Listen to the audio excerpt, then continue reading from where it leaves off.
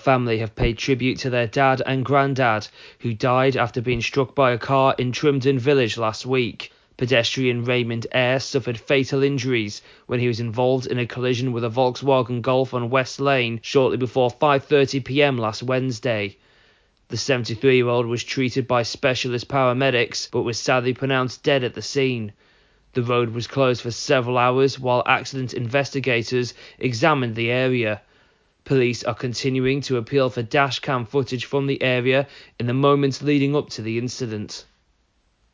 Plans for a multi-million-pound rebuild of a county dome school have been rubber-stamped by councillors. Proposals for a state-of-the-art 3-storey facility at Woodham Academy have been approved by Durham County Council. Expected to open in 2024, the new school will be made up of teaching buildings and school facilities located southeast of the existing buildings, which will be demolished. The new green-friendly school has been developed to net zero standards and will include solar panels across its entire roof.